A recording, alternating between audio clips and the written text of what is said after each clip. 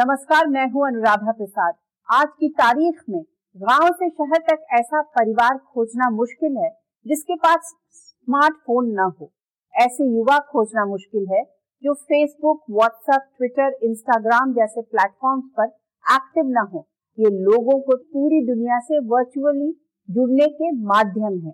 आज की तारीख में बच्चों से लेकर बुजुर्गों तक की सामूहिक चेतना को प्रभावित करने में इंटरनेट और सोशल मीडिया प्लेटफॉर्म्स बड़ी भूमिका निभा रहे हैं। लेकिन इस माध्यम ने लोगों के सामने एक नए तरह का संकट पैदा कर दिया है। ये लोगों को तो वर्चुअली पूरी दुनिया से जोड़ रहा है, पर पूरी दुनिया से जुड़ने के चक्कर में लोग अपनों से कटने लगे हैं।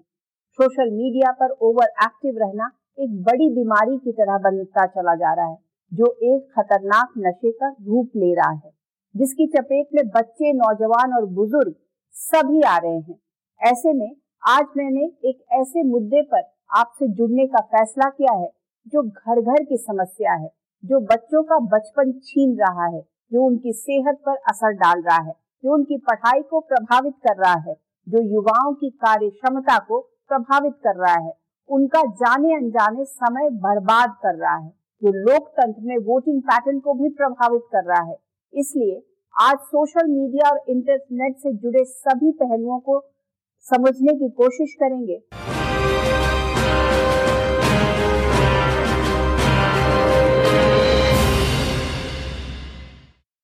कुछ दिनों पहले ही घटना मेरी आंखों देखी है। एक जगह 4 परिवार मिले।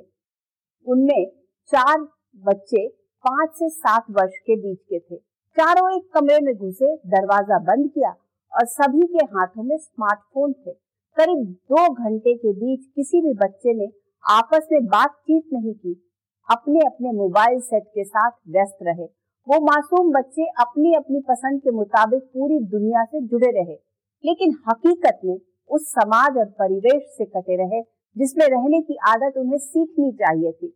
सिर्फ भारत ही नहीं, पूरी दुनिया में सोशल मीडिया के अत्यधिक इस्तेमाल से होने वाले खतरों पर नए सिरे से मंथन होने लगा है।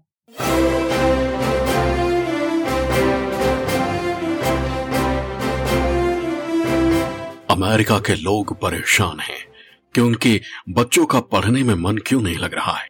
यूरोप के लोग परेशान हैं कि उनके बच्चों की याददाश्त कमजोर क्यों हो रही है। भारत में लोग परेशान हैं कि उनके बच्चे इतने चिड़चिड़े क्यों होते जा रहे हैं। दरअसल स्मार्टफोन की जरूरत से ज्यादा इस्तेमाल ने पूरी दुनिया में बच्चों के व्यवहार को बुरी तरह से प्रभावित किया है।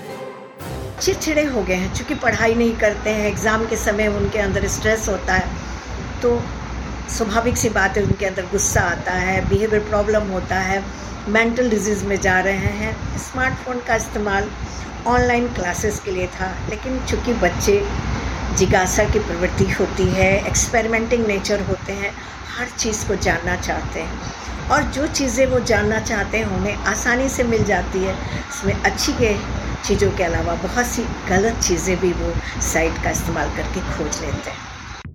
इस साल जनवरी में अमेरिका के वर्जीनिया में एक 6 साल के बच्चे ने क्लासरूम में फायरिंग कर दी, जिसमें गोली एक टीचर को लगी। पहली क्लास का छात्र 6 साल की उम्र और बंदूक से फायरिंग, ये पूरी दुनिया के लिए हैरान करने वाली खबर थी कि आखिर इतने छोटे बच्चे के भीतर इतना जहर कैसे आया। ऐसे में उस छोटे बच्चे के दिलो दिमाग पर अमेरिकी गन कल्चर के साथ साथ सोशल मीडिया के प्रभाव से भी इनकार नहीं किया जा सकता है।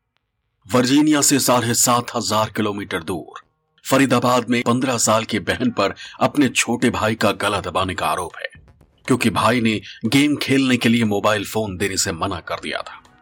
मनोवैज्ञानिकों का मानना है कि स्मार्टफोन और सोशल मीडिया बच्चों के व्यवहार में तेजी से बदलाव ला रहा है। वो एक लत लग जाती है उसकी, तो हमेशा बॉडी एक स्टेट ऑफ एंजाइटी में रहती है। एक उसको क्या कहते हैं, उत्साह जैसे एक रहता है, एक एंजाइटी रहता है। और अगर 2-3 घंटे में एक बार वो चेक नहीं करते हैं अपने फ्रेंड्स क्या बोल रहे हैं, या बाकी लोग सोशल मीडिया में किसी चीज के मुद्दे के बारे में, या वो जो फोटो अपलोड किए हैं या कुछ बोल रहे हैं उसके बारे में क्या बोल रहे हैं, उसको जानने के लिए वो हर 2-3 घंटे में एक बार जरूर चेक करेंगे सोशल मीडिया। और वो 2-3 घंटे में कहीं ना कहीं एक एंजाइटी बहुत शरीर में बनी रहती है। और वो जो एंजाइटी रहती है वो धीरे धीरे ब्रेन में एक तरह की वायर्ड होती है, और वो जो हम साइकोलॉजिस्ट कहते हैं वो एक एंजाइटी डिसऑर्डर पैदा करती है। हर एक social media mobile phone use को हम गलत कहें ये भी मुनासिब नहीं होगा, लेकिन जो आदत या लत की बीमारी खासकर किशोरों में लग जाती है, अपने सामाजिक जिम्मेवारियां या पढ़ाई को निग्लेक्ट करके अगर सोशल मीडिया यूज या मोबाइल यूज हो रहा है तो उसको जरूर पहचाना जाए, रोका जाए। इंटरनेट से लैस स्मार्टफोन में दुनिया भर की जानकारी मौजूद है। उसमें भी आर्टिफिशियल इंटेलिजेंस बच्चों को उनकी पसंद और नापसंद के मुताबिक कंटेंट उनकी आंखों के सामने पेश करता रहता है। बच्चों के सामने इतनी तरह की जानकारियां एक झटके में मौजूद हैं, जिन्हें संभालना और उनमें गलत सही का अंतर करना बच्चों के लिए मुश्किल हो जाता है। अमेरिका के स्कूली बच्चे भी सोशल मीडिया के नशे में चूर हैं। इंटरनेट और सोशल मीडिया का नशा शराब के नशे से भी खतरनाक है। इसकी लत में आने वाले शख्स रोजाना अपना घंटों का समय स्मार्टफोन में बिता रहे हैं, कभी दूसरों की प्रोफाइल देखने में, कभी मनोरंजन के लिए रील्स और शॉर्ट्स में, तो कभी ज्ञान बढ़ाने के नाम पर यूट्यूब के वीडियो लोक में खोए रहते हैं। कुछ रिसर्च के मुताबिक सोशल मीडिया का सबसे ज्यादा असर बच्चों की नींद पर पड़ता है, जिससे उनका कॉन्फिडेंस हिल रहा है। खाने पीने के तौर तरीकों पर भी असर पड़ रहा है। मतलब बच्चों की आउटडोर एक्टिविटी कम होने और स्क्रीन में घुसे रहने की वजह से बच्चों का मेंटल हेल्थ बहुत हद तक प्रभावित हो रहा है, जो कि एक ग्लोबल समस्या बनती जा रही है।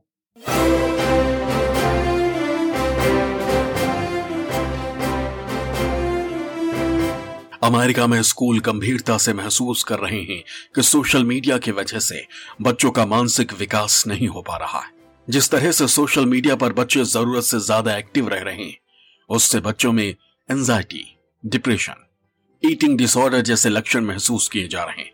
उनकी पढ़ाई लिखाई पर भी बुरी तरह असर पड़ रहा है। सोशल मीडिया के जरूरत से ज्यादा इस्तेमाल की वजह से बच्चे साइबर बुलिंग की चपेट में भी आ रहे हैं।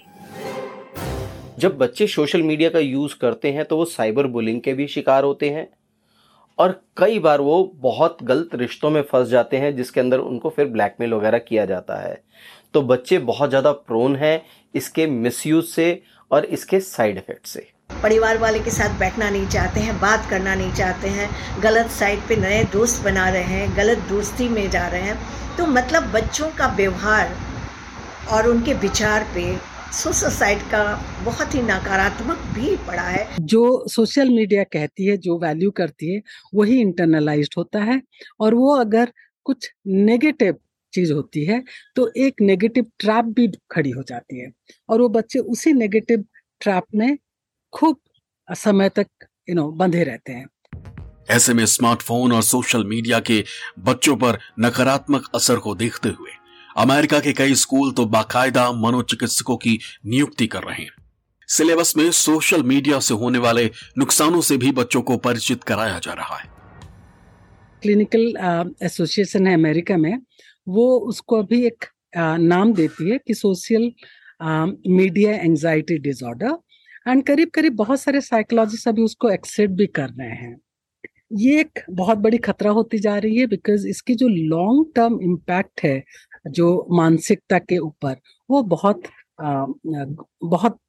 डीप होती है, और आगे जाके इससे कई सारे साइकोलॉजिकल प्रॉब्लम्स बच्चों के लिए खड़ी होती है और माँ बाप के लिए भी खड़ी होती है। पूरी दुनिया में स्मार्टफोन के जरूरत से ज्यादा इस्तेमाल और सोशल मीडिया की दुनिया में घंटों खोए रहने वाली नई प्रवृत्ति के साइड इफेक्ट को लेकर रिसर्च जारी है। कुछ रिसर्च ये भी इशारा कर रही है कि सोशल मीडिया लोगों को वर्चुअल वर्ल्ड में नए रिश्ते जोड़ने में मदद तो कर रहा है, लेकिन उन रिश्तों को कमजोर कर रहा है जिनके बगैर रोजमर्रा की जिंदगी में खुशहाली की कल्पना नहीं की जा सकती। देखिए, सोशल मीडिया डेफिनेटली आपको एक वर्चुअल वर्ल्ड में जीना सिखा रहा है और एकाकी जीवन बिताने की ओर लेकर जा रहा है। इंसान भीड़ में वे रहते हुए भी अकेला है। अटैचमेंट जब नहीं होगा तो आगे बढ़ने की स्थिति, कुछ पाने की स्थिति, कुछ खोने का गम, ये सब कुछ ख़त्म हो जाएगा। तो इंसान एक तरह से डिटैच्ड लगेगा और उसे ये नहीं समझ में आएगा कि कौन से भंवर में फंस गया है। तो ये बहुत ही ज़्यादा एकाकीपन की तरफ लेकर जा रहा है, जिससे बाद में मानसिक पीड़ाएं, मानसिक बीमारियां ये और ज़्यादा बढ़ेंगी और ये लत ऐसी है जो आसानी से छूटेगी भी नहीं। एक रिपोर्ट के मुताबिक भारत में 73% बच्चे मोबाइल फोन का इस्तेमाल करते हैं। यह आम बात है कि साल भर के बच्चों को भी स्मार्टफोन में ज्यादा मजा दिखता है। वो अपनी छोटी छोटी अंगुलियों की मदद से स्मार्टफोन में अपनी खुशी खोजने लगता है।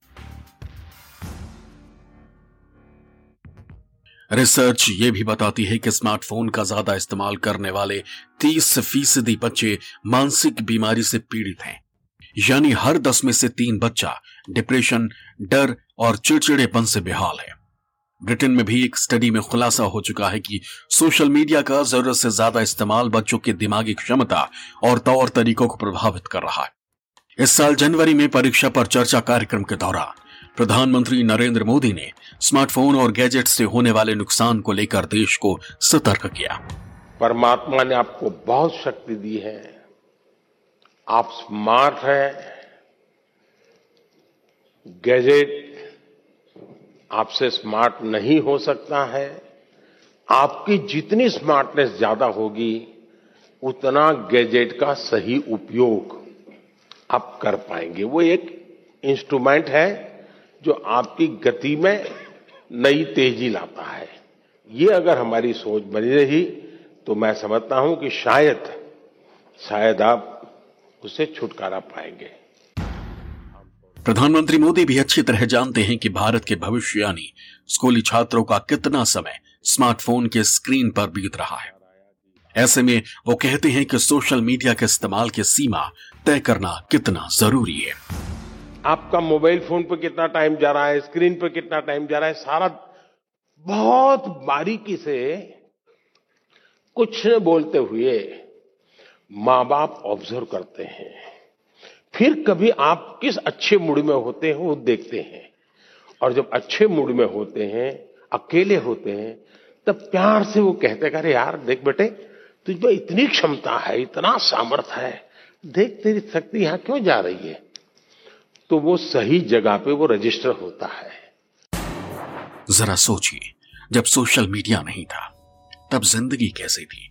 स्मार्टफोन के जरिए सोशल मीडिया नेटवर्क में खुशियां खोजने का जब दौर शुरू हुआ तब जिंदगी कैसी है। अगर 24 घंटे में कोई व्यक्ति 6 घंटे रोजाना स्मार्टफोन स्क्रीन और सोशल मीडिया की दुनिया में गुजारेगा तो उसकी जिंदगी में अपने करीबियों के लिए कितना समय बचेगा, वो समाज और हकीकत से कितना करीब और कितना दूर होगा। आज की तारीख में स्मार्टफोन एक ऐसी बड़ी कमजोरी बनता जा रहा है जिसमें लोगों को बगैर स्क्रीन देखे कुछ कमी, कुछ छूटता सा महसूस होता रहता है।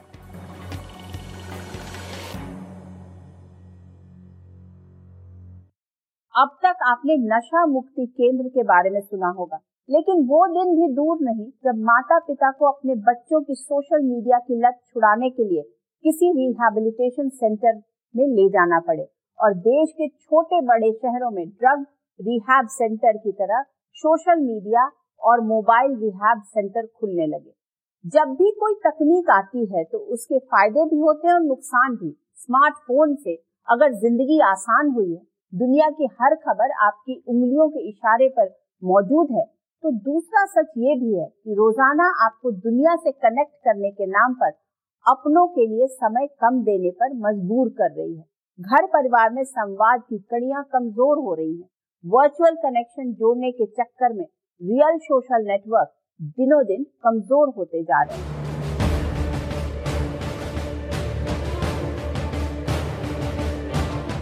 इंटरनेट और स्मार्टफोन ने फासलों को मिटा दिया है, करोड़ों लोगों के नेटवर्क के साथ एक क्लिक पर जुड़ने का मौका दिया है। युवा से लेकर बुजुर्ग तक फेसबुक, एक्स, व्हाट्सएप और इंस्टाग्राम जैसे प्लेटफॉर्म के जरिए जुड़ रहे हैं, नए रिश्ते जोड़ रहे हैं, अपने पुराने दोस्तों को सोशल मीडिया के जरिए खोज रहे हैं, लेकिन पूरी दुनिया के जुड़ने की कोशिश में अपनों से ही दूर होते जा रहे हैं। आज हम सब करीब 90% लोगों को देखेंगे तो उन्हें सोशल मीडिया की एक लत सी लग गई है, जिससे उनके रिश्तों पर तो जरूर असर पड़ा है, क्योंकि ना उनको अपने लिए समय है ना बच्चों के लिए। जो रिश्ते एक दूसरे के साथ बैठ के बिताने के होते थे, बात करने के होते थे, एक दूसरे की भावनाओं को समझने के होते थे, आज हम लोग बिल्कुल अलग थलग पड़ गए हैं। ऐसे में रिश्तों पर इसका बड़ा ही नकारात्मक प्रभाव पड़ा है। सोशल मीडिया की लत इतनी खतरनाक रूप लेती जा रही है कि परिवार के सदस्य एक साथ बैठे होने के बावजूद आपस में बातचीत करने की जगह अपने अपने स्मार्टफोन स्क्रीन और सोशल मीडिया के संसार में गोता लगाते रहते हैं। ऐसे में सुख दुख आपस में बांटने वाली प्रवृत्ति कमजोर हुई है, परिवार के बीच संवाद का दायरा तंग हुआ है और लोग वर्चुअल दुनिया में ही अपनी समस्याओं का हल खोजने की कोशिश करते दिख रहे हैं। इससे मानवीय संवेदना, सामाजिक सरोकार, समस्याओं को मिलजुल कर सुलझाने वाली संस्कृति कमजोर और दिखावे की प्रवृत्ति मजबूत हुई है। जब आदमी सिर्फ वर्चुअल वर्ल्ड के अंदर लगा रहेगा तो उसको जो एक संबंध होता है कि फेशियल रिएक्शन पढ़ना, फेस से सामने वाला इंसान क्या चाहता है क्या नहीं चाहता, वो एक सोशल एटिकेट्स कभी डेवलप ही नहीं होंगे। हमें ये बैलेंस बनाना होगा कि वर्चुअल वर्ल्ड में और रियल वर्ल्ड में हम संबंध दोनों बनाए रखें। ऐसे में मनोवैज्ञानिकों की सोच है कि स्मार्टफोन और सोशल मीडिया लोगों को भीड़ के बीच भी अकेला बनाता जा रहा है। ऐसे में पूरी दुनिया में इस बात पर गंभीरता से मंथन हो रहा है कि तकनीक का किस हद तक इस्तेमाल किया जाए कि इंसान उसका गुलाम न बने, बल्कि तकनीक का इस्तेमाल खुद की और समाज की बेहतरी के लिए कर सके। एक एरिया तय करिए, ये एरिया जो है नो टेक्नोलॉजी जोन, मतलब वहां टेक्नोलॉजी को एंट्री नहीं मिलेगी। वहां आना है घर के उस कोने में तो मोबाइल वहां रखते आओ और वहां आराम से बैठेंगे, बातें करेंगे। No technology zone. घर के अंदर भी एक कोना बना दीजिए, जैसे देवघर होता है ना, भगवान का मंदिर एक अलग होता है कोने में, वैसा ही बना दीजिए। भाई इस कोने में आना है, चलो जाओ मोबाइल बाहर रख के आओ, यहां ऐसे बैठो। अब देखिए धीरे धीरे आपको जीवन जीने का आनंद शुरू होगा। आनंद अगर शुरू होगा तो आप उसकी गुलामी में से बाहर आओगे। आज की तारीख में स्मार्टफोन, इंटरनेट और सोशल मीडिया वक्त की जरूरत है। ऐसे में तकनीक से दूरी बनाते हुए दुनिया के साथ कदम ताल करना नामुमकिन जैसा है, लेकिन इसका जरूरत से ज्यादा इस्तेमाल निजी रिश्तों से लेकर सेहत तक के लिए हानिकारक साबित हो रहा है। ऐसे में तकनीक का किस हद तक इस्तेमाल किया जाए कि समाज से भी ना कटे, दफ्तर में प्रोडक्टिविटी भी कम ना हो और वर्चुअल दुनिया में संतुलन के साथ बनी रहे, इसके लिए खुद सीमा तय करने की जरूरत बड़ी शिद्दत से महसूस की जा रही है। एक रिसर्च के मुताबिक अभी देश की आबादी के 61% से अधिक लोग सोशल मीडिया का इस्तेमाल कर रहे हैं। ऐसा अनुमान है कि ये आंकड़ा 2025 में बढ़कर 67% के निशान को पार कर जाए। लेकिन आपको जानकर हैरानी होगी कि 2015 में सिर्फ 19% लोग ही भारत में सोशल मीडिया पर एक्टिव थे। पिछले 8 वर्षों में ही ये तादाद 3 गुनी बढ़ गई। इंटरनेट और सोशल मीडिया की ताकत का इस्तेमाल आम आदमी अपने तरीके से कर रहा है, बिजनेस कंपनियां अपने तरीके से और राजनीतिक दल अपने तरीके से। अपने हिसाब से पॉलिटिकल नैरेटिव आगे बढ़ाने के लिए राजनीतिक दल और नेता सोशल मीडिया का जमकर इस्तेमाल कर रहे हैं। ऐसे में फेक न्यूज और सूचनाओं को तोड़ मड़ोड़ कर पेश करने की प्रवृत्ति तूफानी रफ्तार से आगे बढ़ रही है, जो लोगों की सामूहिक चेतना को प्रभावित कर रही है। सच को झूठ और झूठ को सच बताने का खेल भी सोशल मीडिया के जरिए धड़ल्ले से चल रहा है। इसे कुछ समाजशास्त्री लोकतंत्र के लिए बेहतर तो कुछ हानिकारक मान रहे हैं।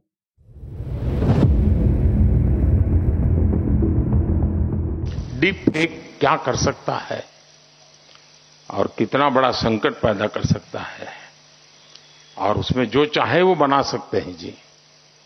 मैंने अभी एक वीडियो देखा जिसमें मैं गरबे गा रहा हूं और मैं खुद भी देख रहा क्या बढ़िया बना है। मैं औरों का उदाहरण देना नहीं चाहता हूं, इसलिए मैंने दिया नहीं, मैंने अपना ही दिया, लेकिन एक चिंता का विषय है। प्रधानमंत्री मोदी मानते हैं कि डीप फेक एक बड़ा खतरा बन चुका है। इसमें समाज में अशांति पैदा करने की क्षमता है।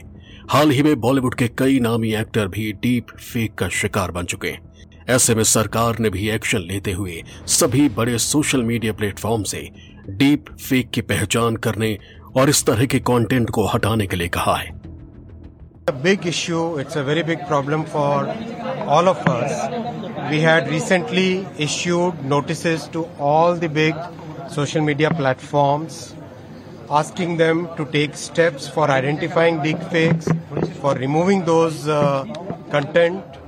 डीप फेक टेक्नोलॉजी इतनी खतरनाक है कि इसके जरिए किसी भी फोटो या वीडियो में बदलाव या छेड़छाड़ किया जा सकता है। फर्जी वीडियो हकीकत के इतना करीब लगता है कि लोग गलत को ही सही मान लेते हैं। ऐसे में माना जा रहा है कि नई तकनीक का इस्तेमाल किसी भी नेता या अभिनेता की इमेज बनाने या बिगाड़ने दोनों के लिए किया जा सकता है। किसी नेता को अगर एकदम से मसीहा बना दिया जाता है तो सोशल मीडिया के जरिए, तो नायक या खलनायक बनाने में इसमें सोशल मीडिया की बड़ी भूमिका है। और इसीलिए हर राजनीतिक दल, हर संगठन, हर कॉरपोरेट हाउस, सबके अपने अपने सोशल मीडिया विंग हैं, आईटी सेल्स हैं, जो अपने तरीके से सोशल मीडिया के जरिए समाज की चेतना को प्रभावित करने का काम करते हैं। और कई बार समाज की चेतना इससे प्रभावित भी होती है और नियंत्रित होती है। तो ये एक तरह से हमारे सामाजिक विकास का एक नया दौर है और एक चुनौती भी है कि अगर सोशल मीडिया के जरिए बेहतर सामाजिक चेतना विकसित हो, ये प्रयास तो होना चाहिए, लेकिन उसका जो दुरुपयोग होता है उससे कई बार तमाम तरह की दिक्कतें भी पैदा होती हैं। सोशल मीडिया के दौर में लोगों तक पहुंचने का रास्ता भी राजनीतिक दलों ने बदला है। ऐसे में पहले ये समझते हैं कि देश के भीतर पिछले कुछ वर्षों में सोशल मीडिया यूजर किस रफ्तार से बढ़े हैं। 2015 में सिर्फ 19.1% सोशल मीडिया यूजर थे, जो 2016 में बढ़कर 23% हो गए। अगले साल 29.5%, 2018 में 35.4%, 2019 में 46.4%, 2020 में 50.4%, 2021 में 54.6%, 2022 में 58.3% और इस साल 61.7 के निशान को पार कर जाने का अनुमान है। मतलब 8 साल के भीतर भारत में सोशल मीडिया यूजर्स की संख्या 3 गुना से ज्यादा बढ़ चुकी है। ऐसे में लोगों की सोच प्रभावित करने के लिए सियासी पार्टियां सोशल मीडिया का धड़ल्ले से इस्तेमाल कर रही हैं। लोगों तक बात पहुंचाने के लिए नेता सोशल मीडिया का जमकर इस्तेमाल कर रहे हैं। ऐसे में गलत सही सूचनाओं को सोशल मीडिया के जरिए फैलाने का खेल भी धड़ल्ले से चल रहा है। सोशल मीडिया के जरिए कभी लोगों को धर्म के नाम पर जोड़ने की कोशिश होती है, कभी राष्ट्रवाद के नाम पर, तो कभी इतिहास के पन्नों को अपनी सहूलियत के हिसाब से पलटा जाता है, तो कभी गलत तस्वीरों के जरिए नैरेटिव बदलने की कोशिश होती। सोशल मीडिया की मदद से जिस तरह आधी अधूरी सूचनाओं को पहुंचाकर लोगों के सामूहिक चेतनाओं को प्रभावित करने की कोशिशें हो रही हैं, दूसरी ओर सोशल मीडिया प्लेटफॉर्म्स की वजह से आम आदमी की आवाज को भी जिस तरह से ताकत मिली है, इसे लोकतांत्रिक संबंधों को मजबूती देने में धागे की तरह भी देखा जा रहा है। देखिए, सोशल मीडिया एक दुधारी तलवार है और ये तकनीक का एक नया स्वरूप है, खास करके सूचना तकनीक का और प्रचार तकनीक का। लोकतंत्र में अब ये एक बहुत अहम इसकी भूमिका हो गई है और अब तो इसके आगे एआई भी आ गया, चैट जीपीटी जैसे जो है साइट्स आ गई हैं जो और भी काफ़ी आगे हैं, अभी उनको लेकर तमाम सारी चुनौतियां हैं। अब ये दुधारी तलवार है। अब दुधारी तलवार से आप, जैसे तलवार होती है ना, आप उससे कोई अच्छा काम भी कर सकते हैं, चाकू है उससे सब्जी भी काट सकते हैं, उससे हत्या भी हो सकती है। सोशल मीडिया के जरिए दुनिया ने अरब स्प्रिंग देखा, जब लोग सोशल मीडिया के जरिए आपस में जुड़े और कई मुल्कों में सत्ता परिवर्तन की स्क्रिप्ट तैयार कर दी। हाल में ईरान में हिजाब के खिलाफ महिलाओं को एकजुट करने में भी सोशल मीडिया ने अहम भूमिका निभाई। दुनिया के हर हिस्से में कई मौकों पर social media platforms common man की आवाज बना, तो कभी स्वार्थी लोगों के एजेंडे को आगे बढ़ाने वाले औजार के तौर पर भी इस्तेमाल होता दिखा है।